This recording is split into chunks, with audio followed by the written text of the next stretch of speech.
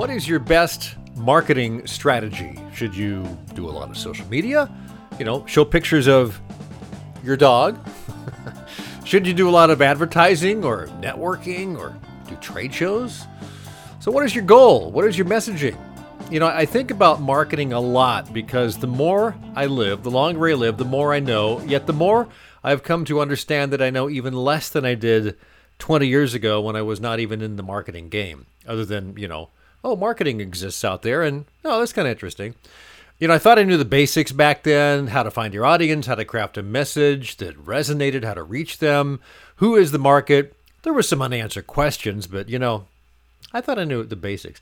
The game has changed drastically since then. Connectivity through the internet gives us opportunities we've never had. We've never had that before to get our message out. The ability to hone and refine your message that resonates with the smallest viable number of people to support your business means you don't need to mass market like you used to. It's much more personal. It's much more pointed. It's hopefully much more relatable. I've been listening a lot lately to Seth Godin's podcast, Akimbo. I've mentioned it on this show before since it started. Just this last week, he released a new book called This is Marketing. I've got my copy on order, and I'm looking forward to it. Out of all the people that I've paid attention to in the marketing world the past couple of decades, and believe me, there's a lot of them, I think Seth kind of understands the state of play here in this crazy, tumultuous time better than almost anybody. He certainly articulates it in an easy-to-understand way, and it's a pleasure to listen to his take on all this. So if you're into marketing and understands how it works, I suggest you pick up his new book called This is Marketing. I didn't intend to start this podcast with a plug, but there it is. It's probably a good thing. And as I mentioned, the more I learn, the less I know I really know. It certainly keeps me humble the more I learn. Hey, good day to you. It's Tim Patterson, Trade Show Guy. You're listening to the Trade Show Guy Monday Morning Coffee video blog / podcast. Even if it's not Monday morning, I'm glad you're listening. All right. Fun stuff this week on this episode. I have an interview to share that I did with Mike Timish of Timish Marketing. Mike's a longtime Skyline Exhibits marketer, blogger. He's done tons of stuff for them and has a world of experience, so I thought it'd be fun to connect with him and dive into that experience, and this is how that went. I'd like to welcome to Trade Show Guy Monday Morning Coffee, Mike Timish, who is with Mike Timish Marketing. And Mike, it's a pleasure to have you on the episode and the program. I appreciate your time. Thank you. You're welcome. Thanks for having me on. Indeed. It's funny. I've run across your name a number of times in the industry, and you've been around a lot longer than I have, and I've been in for like 15, 16 years. So you must have been like a pup when you got in. How did you get into this industry anyway? I got in this industry because I was looking for a writing job back in the day. I knew I wanted to be a writer, and I found Skyline Exhibits. They were back then Skyline Displays, and they were a small company but growing really fast, and they needed someone to help really ramp up their marketing materials. So they brought me in for that, and it was off and running from there. And go ahead. I was very fortunate to be there early on and to be part of the growth and to help them grow. And you were with Skyline for a few decades, were you not? Almost, so like 27 years. Wow. 27 years, yeah. And so they were mainly a manufacturer? They worked through distributors? Is that how their business model was, or am I missing something? Well, I think it's very similar to that, what it was, what it is today. I think what's different is over time, they've continued to expand their product offering and the level of sophistication of the services that they offer. So they've continued to grow as the opportunities have been there, as their clients ask for more and more help. And you've moved on from Skyline, as I understand it. When was that? I did about 3 years ago, almost to the day. Okay. A little over 3 years ago, I retired from Skyline and spent several months off on my own, catching up on some home renovation projects that were way overdue, and riding my bike around the Twin Cities. And at a certain point, I needed to get back in the game, be active. So I started my own business, a consulting business, helping exhibitors and people who are in the exhibit industry, market themselves better. Well, it's interesting. I was looking on your LinkedIn profile, and you got to be director of there. You brought in 500,000 leads over the 25 or so years, 30 years, $1 billion in retail sales, largest exhibit company in America. You published a lot of white papers and books and webinar sessions. And here's the thing that struck me: is you've attended over 23,000. I see. You haven't attended 23,000 exhibitions. You've had sessions attended by 23,000 exhibitors. You've been to a lot of shows, I'm sure, and just really been involved. What's your big takeaway from the industry as a whole, from being that involved for so long? Okay, well, the biggest takeaway is trade shows are harder than they look. Yeah, that's true.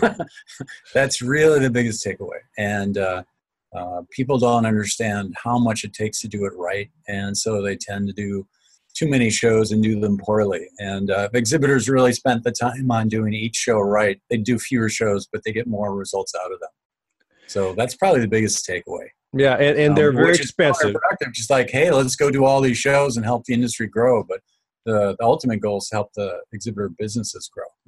Yeah, a number of clients I work with do 1 or 2 big expos a year, and then a lot of stuff that's either tabletops or just small 10-footers, and then they have the big 20 by 30 or big island or whatever. And so they get the big bang for the buck out of the big shows, because that's where a lot of the large audiences are. But the important ones are also very small. So some of the smaller ones. Yeah, some research in the last few years has shown that the smaller shows can be some of the most profitable shows for exhibitors. It's easier for them to stand out. It costs less to be there. And they can get a lot closer to their target audience, be it especially by vertical markets. That's where some of the most success is. And then the people at the regional shows, they may not make it to the national show. So it works out really well. Some people have great success at smaller shows. There is one article you wrote, which I'd like to get into a little bit. It's called The 5 Levels of Trade Show Marketing. And I get it. You're kind of approaching this from how much preparation and involvement an exhibitor gets. And like the first level is inertia. You just, you show up and wave at people, and that's about it. And hope for the best. Is that pretty much what level 1 is in inertia marketing in your view? Well, inertia is like from science. Inertia is you have momentum, you just keep going based on that momentum. So these are exhibitors who are doing what they've always done. They don't have a strategy, they don't have measurement. They just keep sailing along. Kind of just, we go to the show and then we come back, and we go to the show and they come back. And they're not trying to improve anything that they're doing. It's just, oh, woe is me, we have to go do another show, and they go do it. So second level is essential trade show marketing. And it seems like a big leap, but maybe it's not that big of a leap. You design a clear, compelling exhibit for your target audience. What is that about? Well, the idea is there's so much you can do at trade shows to succeed, but first and foremost, you got to have an exhibit that tells your story and tells it well. And that's, you've probably experienced with a number of clients, that's harder than it sounds. So it's just that they've figured out what the message is that's going to appeal to their target market. They know which words matter, in terms of the products and the benefits and how they position their company. And they make a big, bold statement, and they do it in a colorful way that gets people's attention, rather than, trying to publish their brochure on their display and making it look like something that an engineer designed instead of something that a marketer or a designer put together. So, well, but it's a great starting point. I can take a little side track here, because I think you probably would agree a 3D exhibit designer is a critical piece to all that. Someone that really can understand your brand. A lot of people will go and they send you a design that's done by a graphic designer, which kind of lays out a couple things, but that really doesn't take into account the things that you see in the 3D world. What's your experience there? I totally agree. Even in a 10-foot space, there's a 3-dimensional element of it. A graphic designer can do less harm in a 10 by 10, but even that, what are you doing with a kiosk, with a desk, with a counter, with the meeting space that you may try and have in there. And anytime you get beyond that, larger end lines and definitely islands, you need to have someone who understands the dimensional aspect, and even the time. How are you going to work people through the process of a journey in your booth? So yeah, there's a lot more that involved in just the graphics. And the graphic designer may be doing things from a perspective that's rooted in their experience, whether it's a web page or brochures or ads. And a trade show exhibit is a different animal. You have to design with different needs. So it really is.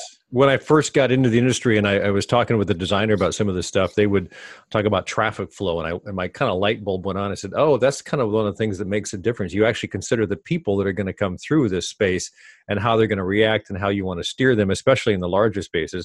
And a lot of that applies to what we were working on, and were interpretive exhibits like at visitor centers and things like that. But the concept is the same. How do you steer people through a space to get the most from it, and what is the end result? How do you want them out of there? So 3D is really interesting from that. Awesome. I would say the next level you have is integrated trade show marketing. That if a lot of people get there, they're actually doing really well. That's a pretty good level to be at. They target attendees with the pre-show, at-show, post-show campaign, and also integrate with other parts of the marketing. How's that assessment? I agree. I think you're right that that's a really good place for people to land, and some of them may never get there. And when they do, it's an achievement. So many exhibitors go to a trade show and they put off doing any kind of promotion because they've got all these logistical aspects of their trade shows that they have to do. They have to book the space. They have to get the booth there. They have to get it designed and built if they haven't got a current one. They have to make sure that they have their booth staff there. And there was a new study just out in the last issue of Exhibitor about how so many exhibitors are their travel agent for their company, right? You know, they manage the travel and hotel for all their attendees. And they got to take care of that. And, there's details of the dredge and, furniture and carpet, electric, cleaning the booth, all that kind of stuff. And they have to do that. So they keep putting off the promotional aspect. But research, again, from Skyline, found that when they asked exhibitors, what do you do to be most successful? The number one thing people said was doing pre-show marketing. So it gets put off too often, but it needs to happen. So it's creating an integrated campaign that the message in the booth is being promoted via email and social media and direct mail and telephone and ads, whatever you need to do to get people's attention before the show, to get them to come to the show and have some kind of great offer that gets their attention. And even better is that integrated messages you're doing is tied into the messages of your marketing that you're doing on your website and your trade journal ads and your email marketing, your social media marketing, direct mail, all the things that your corporate marketing department's already doing. So if they pull up to that level and come into that show with that integrated message, they're simply going to have more people in the booth. And they're going to have a better return on investment because they're already spending so much money on the booth space and getting the people there, their own staff on the dredge. They spend a little bit more on promotions. They're going to separate themselves from so many of the other exhibitors at the show and get on the dance card of all those attendees ahead of time. So yes, it's a great thing to get to. Exactly. I've had clients that have upgraded to a new booth and done just even a modest amount of pre-show marketing. And at the end of the show, like a few weeks later, they said, "Guess we had 3 times the amount of leads we came out of that just by doing a few things." New booth was a big part of it, but certainly doing some things ahead of time and telling people about it and what they were doing in the booth was a big part of it as well. So it is very key. Part of that is the at-show and the post-show campaign. So let's touch on that a little bit. And it kind of comes to one of my questions, which I always like to ask is, and it may be a trick question, which is more important, the booth or the staff? Okay, so you got like multiple questions there. So I'm going to go into the ad show and the post show, and then I'll go to your question. Okay. So the pre-show is really important because so many people decide ahead of the show where they're going to go. But a lot of people ignore everything that's coming into their email box and all that. So then the ad show is really important for all those people who are walking the show and never paid attention to pre-show messages. And the post-show is really important because of what I call is trade show Alzheimer's. People go home from the show, they I've never heard everybody that they saw at the booth. They can't piece it all together. They saw 20, 30 exhibitors and someone calls them on the phone and it's different than the person who was that met them in the booth. And they're like, "Who are you?" I vaguely remember something. And so that post-show promotion really helps tie in that messages so that your follow-up with your salesperson is more likely to actually work.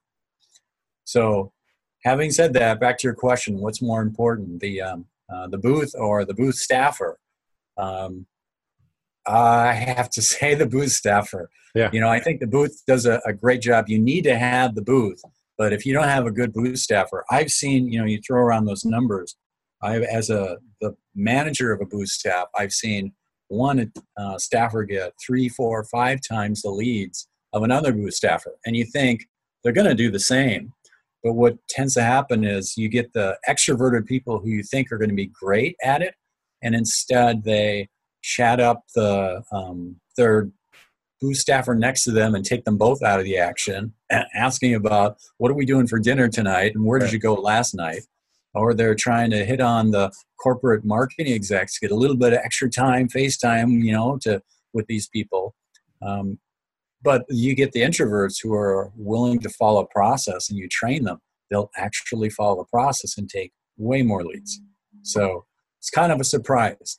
You said that magic word training. I think training is very important. The longer I spend in this industry, the more I realize how critical that is. And there are some great trainers out there that know how to guide people through the process of qualifying, disqualifying, moving on, engaging, capturing information, asking all the right questions.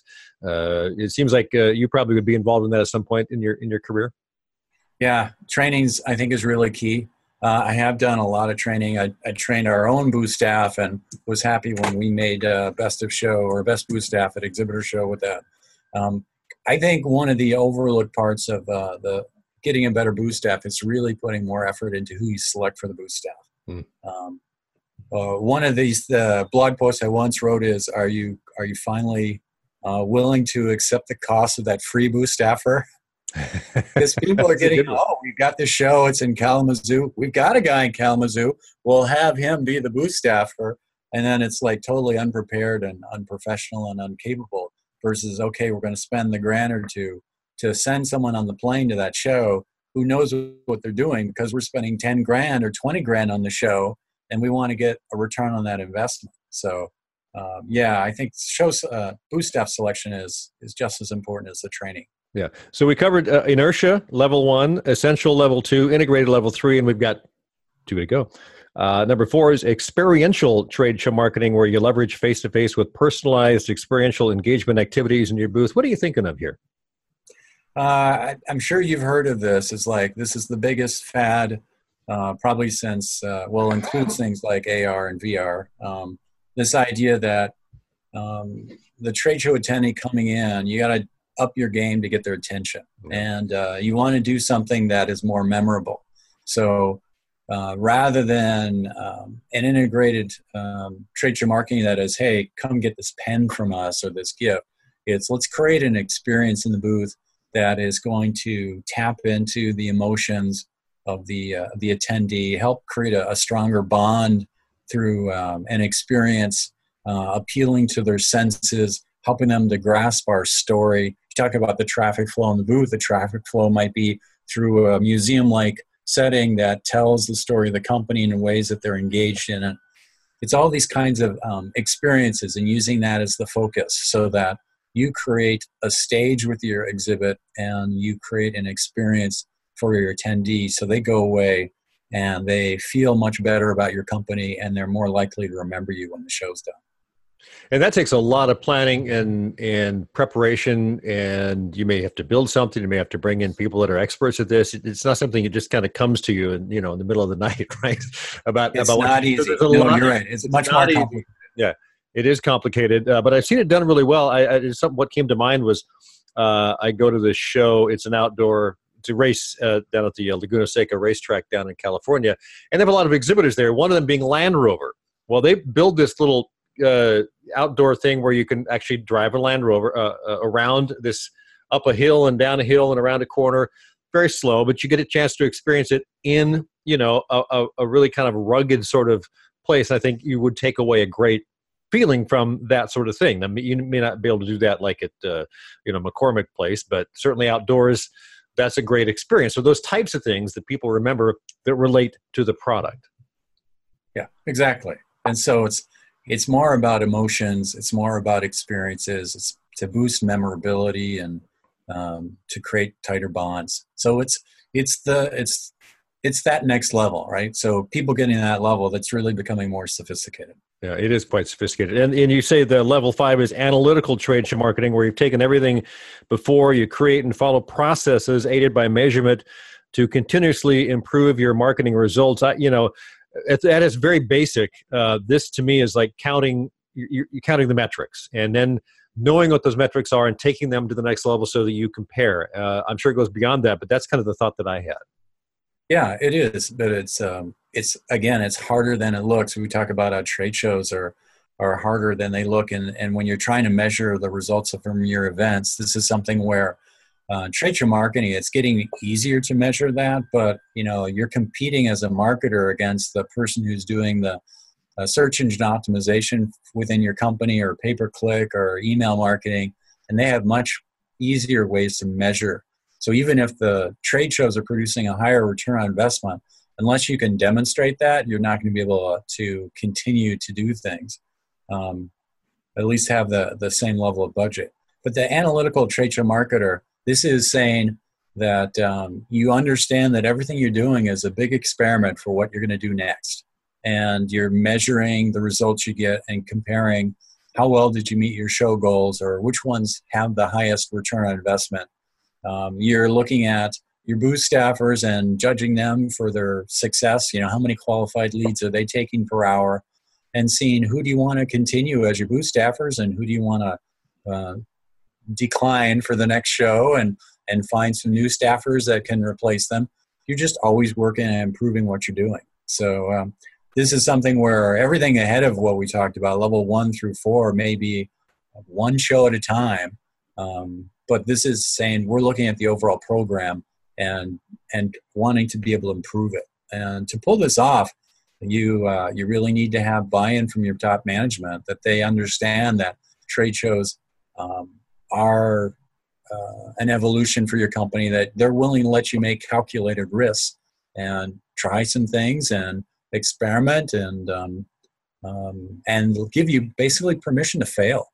But fail because you took a calculated risk and it worked out, and then give you authority to make changes so that you can say, sorry, I don't want that vice president staffing my booth because they don't do a good job. Yeah. So yeah, they got the title, but if I bring in a person who's going to take leads rather than chat, I'm going to get a lot more return on investment. I'm going to boost return on investment 20, 30, 40% just for that one show by swapping out. It doesn't cost us any different. So that's a different level of authority and empowerment for the trade show manager. It's like having someone speak in your booth. The manager of the product division, whatever, may be very knowledgeable on it, but he's not a professional speaker. And so the investment of several $1,000s into someone that knows that, can adapt all that and do it in an entertaining way, is a good investment, because you're going to get a lot more people interested in the what you're talking about versus what the manager is going to say, because he's just not going to have that sizzle or whatever. That's, to me, an example of that. So. Yeah. So there it is, levels 1 through 5. It's great stuff. It's interesting. Just kind of go back to the beginning. Trade show marketing is expensive, and it can be a big waste of money if you don't know what you're doing. But the clients that I work with all have figured out at least enough to make it worthwhile to keep going. In fact, I remember one client saying to me, we got into trade show marketing for this simple reason. We wanted to be able to get into markets we were not currently able to get into. And it seems to me that's one of the big attractions of it, and it's worth the investment. I'm just curious to get your feedback on that sort of approach as to why even do trade show marketing. One of the people I've worked with in the past, he had a great line. He said, why go to trade shows? Well, what's the goal of marketing? It's to get face-to-face with your potential buyers, right? So you go to trade show, what are you going to do? You're not trying to get a lead. You're actually talking to the person and getting the lead after having that face-to-face interaction. I think trade shows are continuing to be successful because the face-to-face aspect is really key. But they're also, even though they're competing against so many more technologically driven marketing mediums, technology is being infused into trade shows so pervasively that they've really co-opted a lot of the tech. So exhibitors are using the latest presentation tools in their booth to get people's attention and to tell a better story, to tell a more tailored story. They're using technology to take better leads and fulfill them right away. Using technology to create experiences that gets people's attention and connects with them emotionally. So trade shows are still successful. There's a new survey that came out that was a broad marketing campaign type survey, and B2B exhibitors, 61% of them said their best source of leads is trade show marketing. So they still work, and people continue to spend money on them and expand their budgets because they work. Very nice, Mike. We've been speaking with Mike Timish. Mike Timish, marketing, long years with Skyline, but on his own doing consulting and marketing now. Mike, it's a pleasure to chat with you. What's a good way to reach you if people want to find you and track you down? My LinkedIn profile is the best. You do a search for my name, and that's it's got good information, and I can get contacted that way. Cool. Mike, it's a pleasure, and I really appreciate you sharing your knowledge, your long years of knowledge here. I think you're really the trade show guy here. With the amount of stuff you've got that voice, man. You've got that voice. All right. Thanks, Mike. Again, appreciate it for joining me on Trade Show Guy Monday Morning Coffee. My pleasure. Thanks again to Mike Timish for being a part of this week's podcast/video blog. Really liked having him on. This week's trade show tip has a lot to do with the timeline of trade show marketing, especially timeline of a new exhibit build. It comes up on occasion. In fact, it came up very recently in a conversation I had. You have your ideal timeline. When you start planning a project months and months ahead, you go, hey, 12 months from now, we're going to have a new booth. Okay. Then there's reality when you work with a potential client and they haven't chosen a exhibit house to work with yet, and there's 100 days left. So, so things get crunched a little bit. Then you start adjusting dates. This is where you start to create deadlines by backing up from the due date. You start with the show. Let's say the show is April 1st. You're 100 days out. You're planning on a modest 10 by 20 exhibit that needs to be designed and built. First thing you have to do is determine the shipping schedule. When does that got to ship out? Are you shipping direct to the show, or will you ship to the advanced warehouse? You need those exact dates. And generally those dates are on the show website or on the show services site, such as, GES or Freeman. Then you need to speak to a shipping company and have your exhibit house do that so they can figure out when does it need to ship to make those dates. So you have that hard date of when it needs to ship. And it's usually, 2 or 3 weeks before the show dates, maybe more, depending on if you're shipping across country. So now you're about a month out, which puts you, if you're looking for a April 1st show, at March 1st. If you have a production time of 15 business days, that's not unusual, maybe 15 to 18 for a 10 by 20 custom build. If it's not a custom, it's more of a, you're taking something off the shelf in a sense and customizing it. Maybe it's a little less than that. But this now brings you to about the first week of February. You got graphic production that has to take place, usually within that time frame.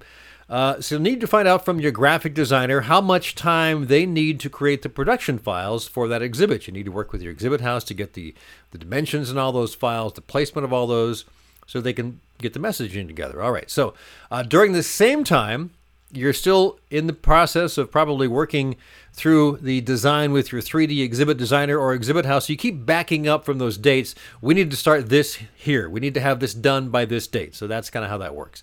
Knowing the time everything takes, the amount of time everything takes, is critical. Sometimes these time frames can be pushed a bit, but the more they get pushed, the more that opens up the process to errors with less time to address those errors. And finally, keep in mind, dates on the calendar are closer than you think. So get as far ahead of the game as you can. It's better to start earlier than you think you need to, or have that conversation with your production team before you think you need to. If you go to the project with the attitude that, yes, things can get done quickly, but there will come times when, 7 people need to weigh in on something, and it just takes time. It'll take longer than you think. So do the best you can to get ahead of the schedule. All right, so this week's one good thing, I got to put Scruffy down to go get it because I want to show this to you. All right? All right. All right, so here's this week's one good thing. It is the Beatles White Album 50th anniversary 6 CD with the book. It's kind of funny. The funny story is I knew this was coming out, and probably 3 to 4 to 5 weeks ago, a month ago, I thought, okay, I'm gonna get this. I'm gonna put it in my Amazon cart. I wasn't quite ready to get it, but I was gonna do it. So last week, Saturday, about a week and a half ago from the time this is being posted, I woke up and said, you know what? I got to tell my wife that this is what I want for Christmas. I didn't get to it because we had other things come along and it got busy and everything. And I was out riding my bike and came back and she says, oh, by the way, your Christmas present is on the table, big package there. And I went, wait a minute, it's not even Thanksgiving yet. She said, yeah, go get it, take a look. So she knows me. She knows me well. I'm having a fun time with this. I'm a Beatle fan from way back. They've got handwritten lyrics in here, all sorts of fun stuff. I've only listened to probably half of it. The first two CDs are remixes, 2018 remixes of the entire album. And there's some stunning things that come through there. So that's a lot of fun. Just different mixes, different things are brought forward that you hadn't heard before. A few things, when you listen to music very closely, different stuff jumps out at you at different times. A couple of other things, I was riding my bike around today and had the thing in my ears while I'm on the park trail. And I have always heard rumors, and I have a Beatle friend that's a big bootleg collector, and he's given me so much stuff over the years. We've heard rumors of this 12 to 15 minute version of Helter Skelter. I've never heard it. He's never heard it. It's on here. It's really weird because it starts kind of like this slow dirge thing. They're still working on what the song is. Paul is singing. Finally, about halfway through, he starts to sing Helter Skelter, and then he's like, hell for leather, Helter Skelter, hell for leather. Interesting stuff. And the other thing is, which I've always figured existed but never had heard it, the story I've heard is that Eric Clapton sat down one day and whipped out this great guitar solo, this iconic blast of great guitar playing on While My Guitar Gently Weeps, his friend George Harrison's song. And I thought, there's got to be some takes that exist that are not the final take. I mean, you've only heard about the final take. That's all you ever heard. There is one in here, at least one that I've run across, just heard, where he's kind of working out the licks. He's got a couple of them done. He's not got the others done. They're just kind of basic. And, it's really fun stuff. So that's this week's one good thing. Hey, this is Tim Patterson, Trade Show Guy, Monday Morning Coffee. Thanks a bunch. Have yourself a great week. Spammers, more spammers. I get spammers all the time. Do you? And then what I do is block the number. But it doesn't do anything. And if you call them back, it's like someone says, I didn't call